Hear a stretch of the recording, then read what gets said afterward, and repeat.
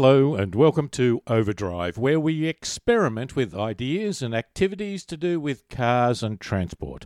I'm David Brown, and in this program we look at news stories including the Dutch look to ban petrol and diesel car sales by 2025, although hybrids will still be allowed.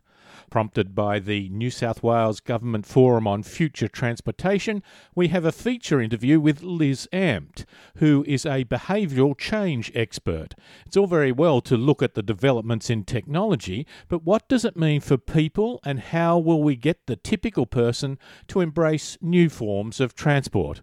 Liz has some great stories.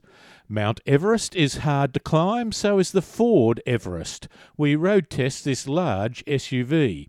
And in our panel discussion with Errol Smith and Brian Smith, we take a light-hearted look at stories, including a look back at Sir Vival, the futuristic safety car of 1958 that never made it. Have a question or a comment, send it to overdrive@drivenmedia.com.au. You can hear longer versions of the interviews, road test and quirky news by going to the drivenmedia.com.au website, or podcast the whole program from iTunes or your favourite podcast service. Now, to start the program, let's have the news. Mitsubishi Motors has admitted falsifying fuel economy data for more than 600,000 vehicles sold in Japan. The inaccurate tests involved 157,000 of its own cars and 468,000 vehicles produced for Nissan. The company said that tyre pressure figures were falsified by employees to flatter mileage rates.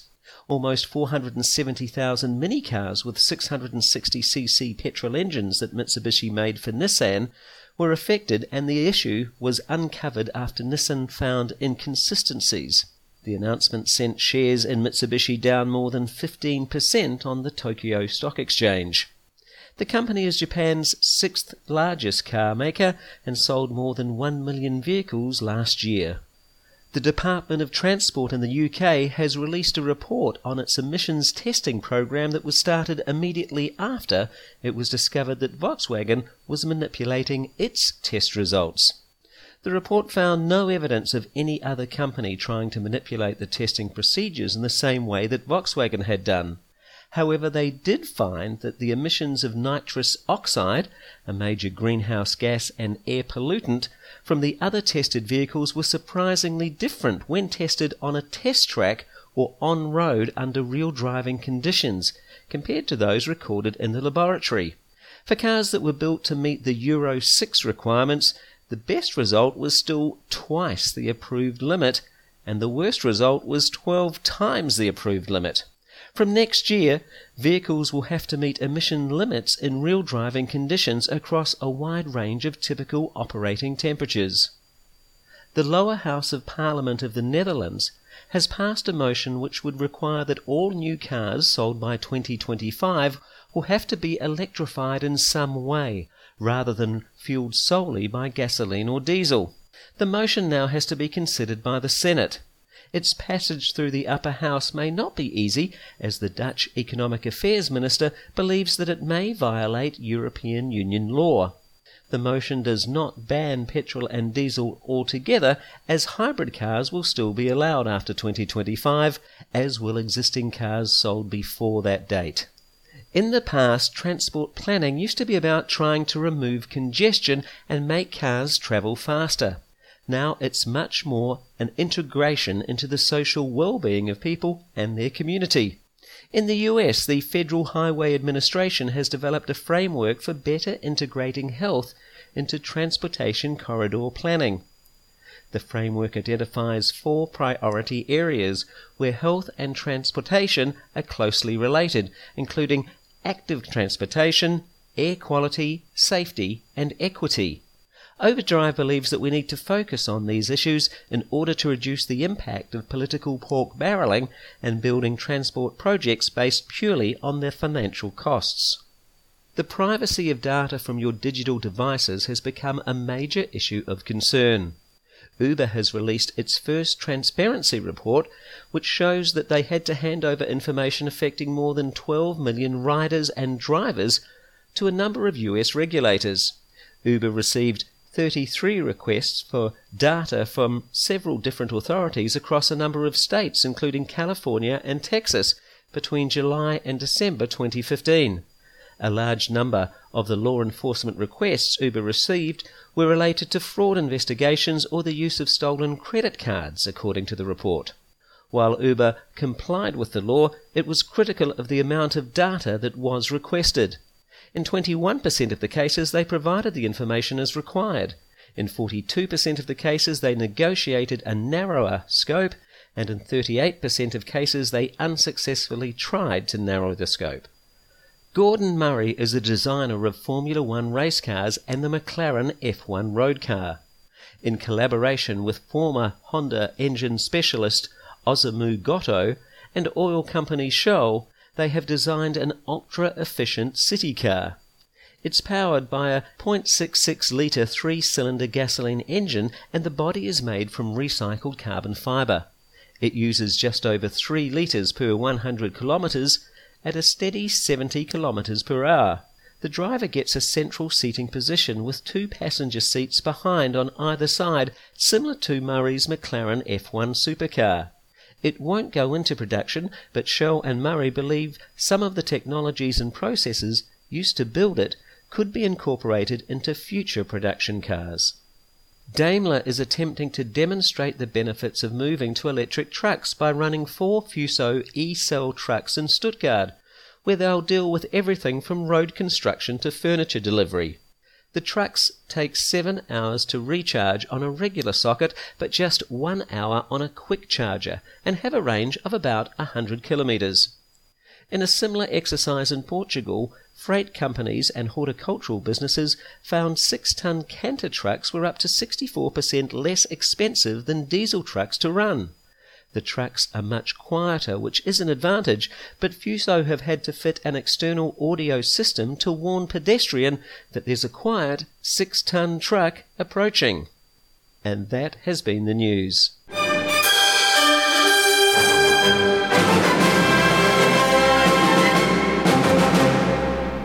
Predicting the future is difficult. Quite often people who are very close to a subject are not always good at getting predictions right. Think of political pundits or a football tipping competition run by a major newspaper. Being an expert who works in the field is no guarantee of forecasting success.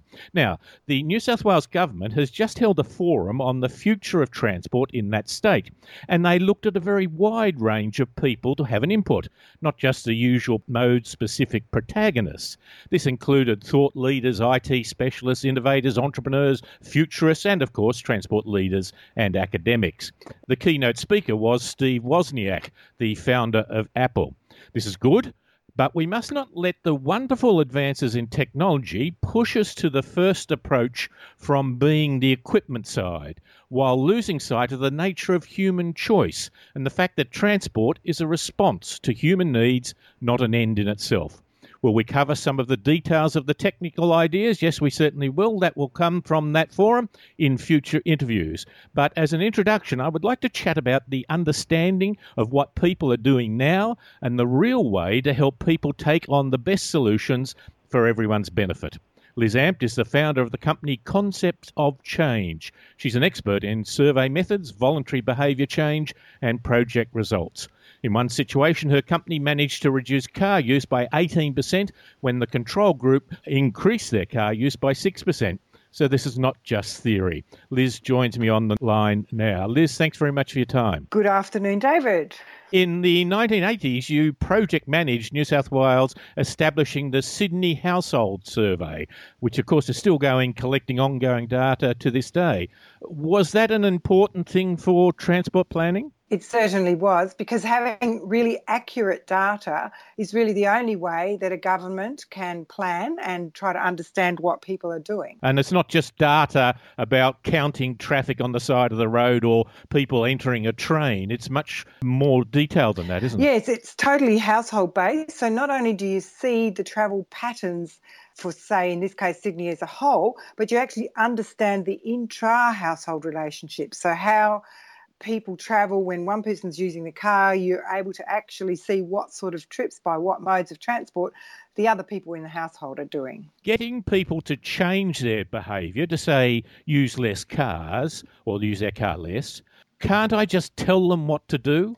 Well, that's been happening for a long time, but if you really want to change behaviour and achieve those results that you mentioned earlier, the best way to do it is to ask them if they want to change. And that way you'll get a completely different solution. So the method that we use, for example, is to say, when was the last time you were in a car and wished that you weren't? Now, everyone has an answer for that. And our next step is usually to say, and have you thought of a way of solving that? And doing it that way, people come up with their own solutions. And as you probably realise in life, it's much better when you come up with your own solution. And often those solutions are not something we would have recommended at all. It wouldn't have been in our palette of tools, so to say. You've hit a very strong point there, I think. But have you got a particular example? Well, I remember one example where there was a lady who, when I asked her when was the last time she was in a car and wished that she wasn't, she said, oh, I shouldn't really say, but I don't want to drive my child to school. You know, I never get to read the paper. I'm just always seem to be spending the morning taking my child to school. So I said to her, well, have you thought of a way of solving that? And she said, well, yeah, it would be great if somebody else could take it every second week, but I don't even know anyone. We've only just moved here, so it's pretty tricky. And then I said to her, well, can you think of something? How could you find out who you could share rides with? And she thought for a minute and said, I know, I could ask my son in school who of his friends' parents live near us, which is what she did. And that's the way she found a way to alternate weeks driving to school. Now, it's a lovely story because it embraces a whole pile of things. What was the outcome? If I'm a transport planner, I would ask the simple question, was there less car travel? Yet the outcome was more complex, more variety and deeper than that. Well, yes, there was less car travel. And indeed, if you were measuring it, you'd see that there were 1 week she didn't drive to school at all. But it was very exciting because we did an after study and she said, you know what happened? I was at a dinner with my husband for work and I was chatting to his friends. And when we came home, my husband said to me, darling, I didn't realise you could talk about politics the way you did. I was really proud of you. And so she said, using my car less made my husband love me more. I don't want to get into measuring that particularly. Isn't it a lovely thing? And how much more does she own the solution because it has such a meaning to her? And that happens quite often, not specifically with her, but I can think of other examples where people who have changed say to us, well, once I worked out that I could make that change, I've started to think, oh, well, perhaps I can work other things out myself as well. And that was Liz Ampt, a behavioural change expert, and you can hear more stories and more detail on her approach by listening to the long interview on our website at drivenmedia.com.au.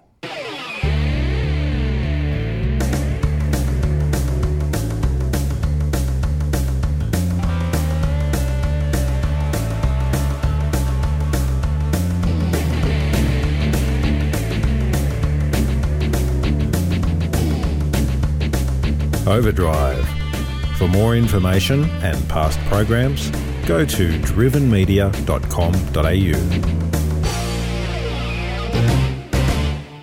Mount Everest is hard to climb.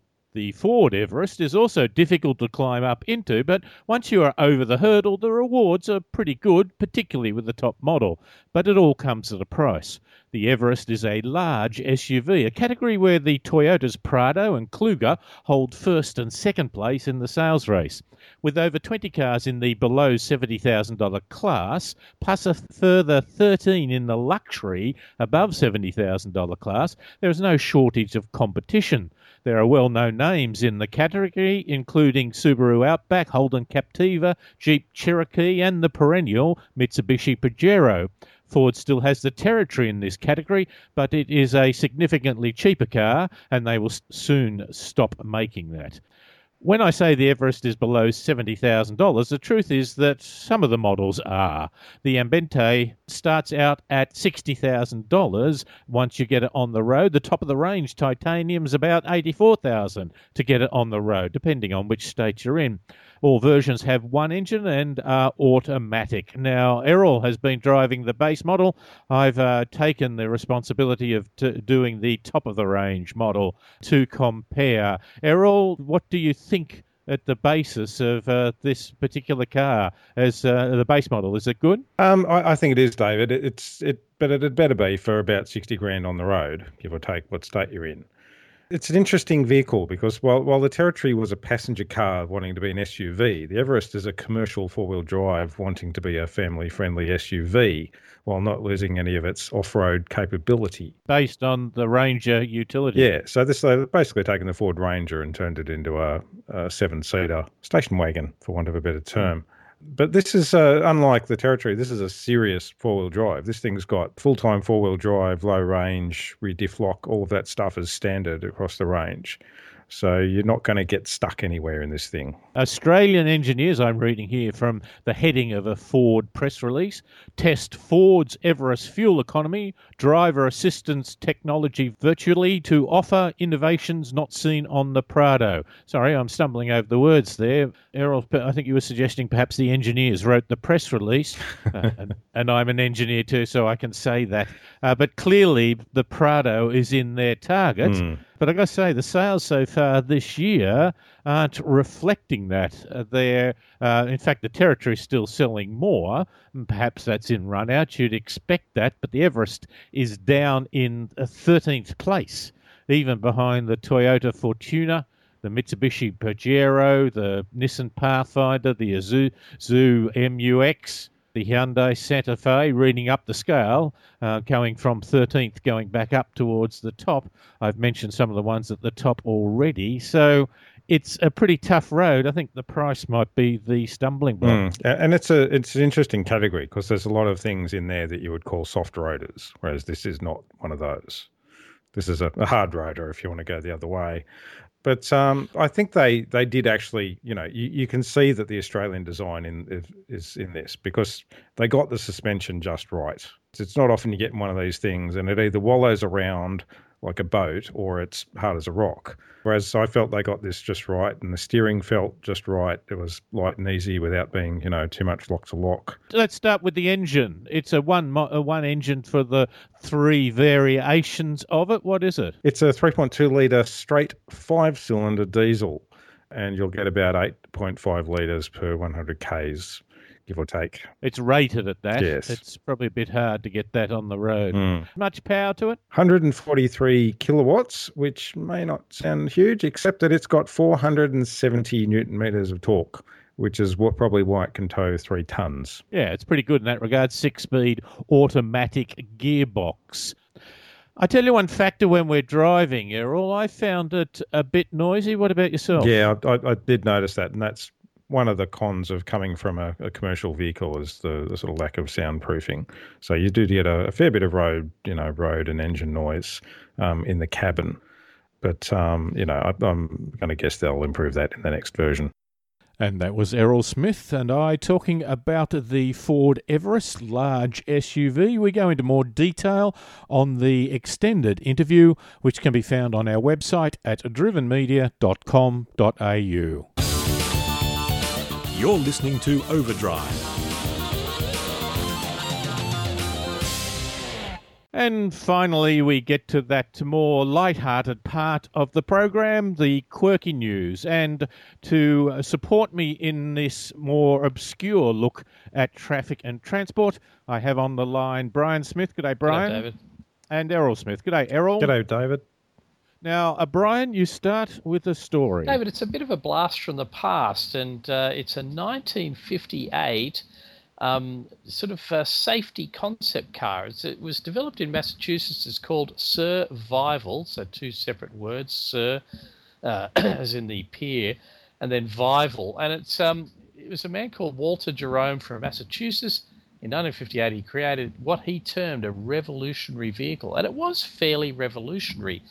It, for the first time, introduced a few safety concepts that have become standard, including things like a seat belts, roll cage, sliding side doors, side lights, and things like that. But it was an unusual vehicle because he was really interested in making things safer than vehicles were at the time. But very coolly, the people carrying compartment of the car was separate from the engine. So it was like in kind of like two pieces, so that the engine and the wheels were two of the wheels were at the front, and there was a kind of a pivoted towing arrangement where where you sat in a sort of a trailer behind the separate pivoting engine and cab. And so you could drive it from sitting inside a turret, something like a metre above the rear passenger seat, with a circular wraparound turret. A fascinating concept. Windscreen, yes. A fascinating concept.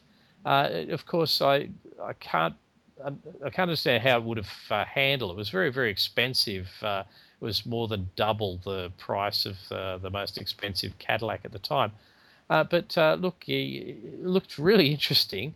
The whole idea about having the car pivoting is fascinating. What did you think of it, David? Look, yes, you say a trailer at the back. In fact, the trailer part was bigger and lumpier. It looks like it's been put together with panels from old washing machines.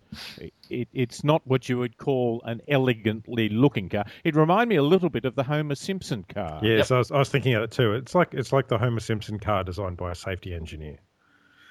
Yeah, and Homer Simpson, of course, had that great line I think I've said before. In my car, it has a horn here, here, and here because you never know when you might need it. And it's got a big circular bumper, sort of like a Dodgem car, hasn't it? When filled with air. It's a Dodgem. Filled with air, which was precedes the latest Citroen Cactus, which has that sort of bubble wrap on the side door. Yeah. Oh, yes, I saw this. That principle of trying to have some sort of cushioning effect, rather than the chrome bumper bar, which was popular at the time. And even the headlights turned with the car. Yeah. Well, the front is a little bit like an articulated tractor, and the whole thing sort of pivots in the middle to steer. Yeah, it's very strange. Imagine driving it. It would be a very unusual feel, wouldn't it? I can imagine it would get out of shape pretty quickly.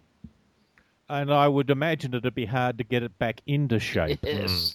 I don't think it was ever in shape in the first place. This is not an attractive vehicle, and I didn't think it was possible, but it's even uglier from the back. Yes, it has that sort of boot bonnet line on the front, and then there's the pivot point. Then it has this big bit on the back with a turret in it, where the driver sits up in the turret, thus having great vision. Well, hey, he preceded the notion of the SUV. Yes. It's driving high. Yeah, sitting up high. Sitting up high. Yeah, exactly. Seeing over the traffic. Now, it says the two-section body minimises impact on collisions. That, to me, sounds like it's more from the marketing department than from the engineers, but I'm not sure of the veracity of the research behind that. Yeah, it does. Yeah, we shouldn't be too cynical. I mean, some projections back there were quite good. They had the notion of autonomous cars back then, albeit as ones that almost went on rails, went along a very defined route. But they had the notion of people inside it reading the newspaper or doing other activities. I mean, it does have features that there is a modern equivalent of. So the way that the front follows the road and the lights basically sort of peek around the corner. I mean, you've had that mechanically in the past few decades and now electronically in modern cars. And I think the air-filled rubber bumper is actually a good idea. It'd save a lot of parking scrapes and probably be a better option if you were a pedestrian and if you wanted to get hit by something. I'd prefer something with a rubber bumper. There's a very cool element about the windscreen for the driver, which is circular in this sort of turret, that in order to work as to wipe it from the rain, it circulates around, so it sort of spins, and there are fixed wipers that keep it clean. An amazing concept. Well, I was in Barcelona a little while ago, and they had a toilet seat like that. That when you got up and that, it rotated around and thus cleaned the toilet the seat. last person's seated position. Yes.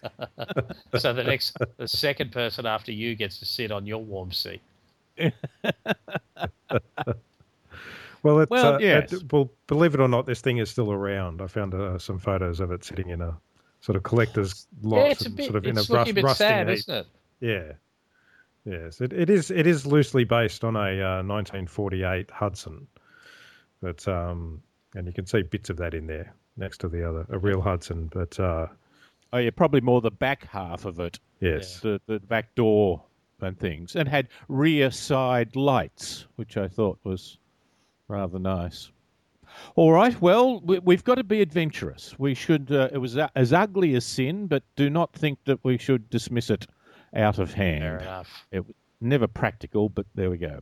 And now a story. The world's greatest highway system raised the standard. I'm reading from the press report, but which is basically US speak for we are the greatest. It is a road in Seattle. It goes across the water, and it now lays a claim to being the world's longest floating bridge, 2.4 kilometres. Gentlemen, would you feel comfortable on it?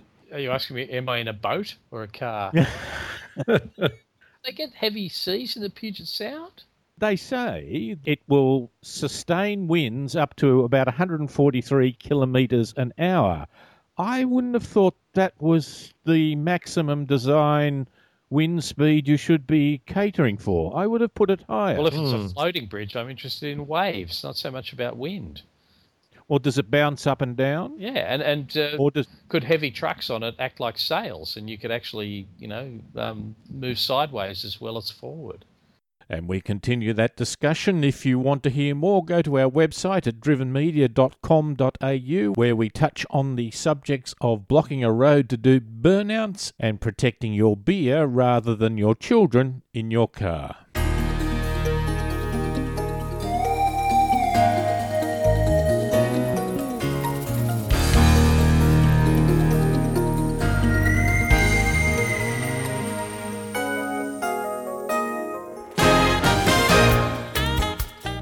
And this has been Overdrive. My thanks to Errol Smith, Brian Smith, Liz Ampt and Paul Just for their great help during the program. Overdrive can be heard across Australia on the Community Radio Network. You can listen to longer segments of the features, road test and quirky news on our website at drivenmedia.com.au or podcast the whole program from iTunes or your favourite podcast service. I'm David Brown. Thanks for listening.